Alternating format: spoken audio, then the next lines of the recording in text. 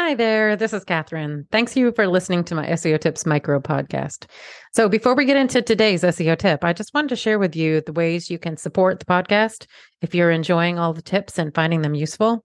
So, you can send me a donation at buymeacoffee.com/Catherine W. Ong, O-N-G, and that's Catherine with a K. Any and all levels of donation are appreciated. It will help me offset the cost of producing the podcast. So, that's buymeacoffee.com/KATHERINEWONG. I'd also encourage you to subscribe to our email list to make sure you're not missing any future episodes or any other news about the SEO Tips podcast. And to do that, you'd go to wostrategies.com/newsletter. Okay, on with today's tip. Did you know that Bing just launched a way for you to promote yourself directly into Bing search results, both for your personal or business name? Hello, thanks for listening to SEO Tips today. So just a few weeks ago, Bing launched something they're calling Bing Pages. And here's Bing's quote about the new search feature.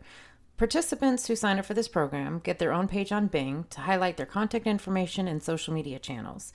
They can also promote social media posts and relevant search results, all at no cost. Businesses can use Bing Pages to customize their Outlook profile with updated contact info, images, and content. These changes also appear in Bing search results. And you can promote any social media post on a Bing page, and it's free. The URL is www.bing.com/bp/getting started. Now, I'm personally 100% convinced that this data would feed into their knowledge graph, and considering that Bing is used as the default search for about half-ish of voice searches, it would make sense to claim your name and update your contact information. So that's your tip for today. Go claim your Bing page. Thanks for listening, and come back tomorrow for another SEO tip.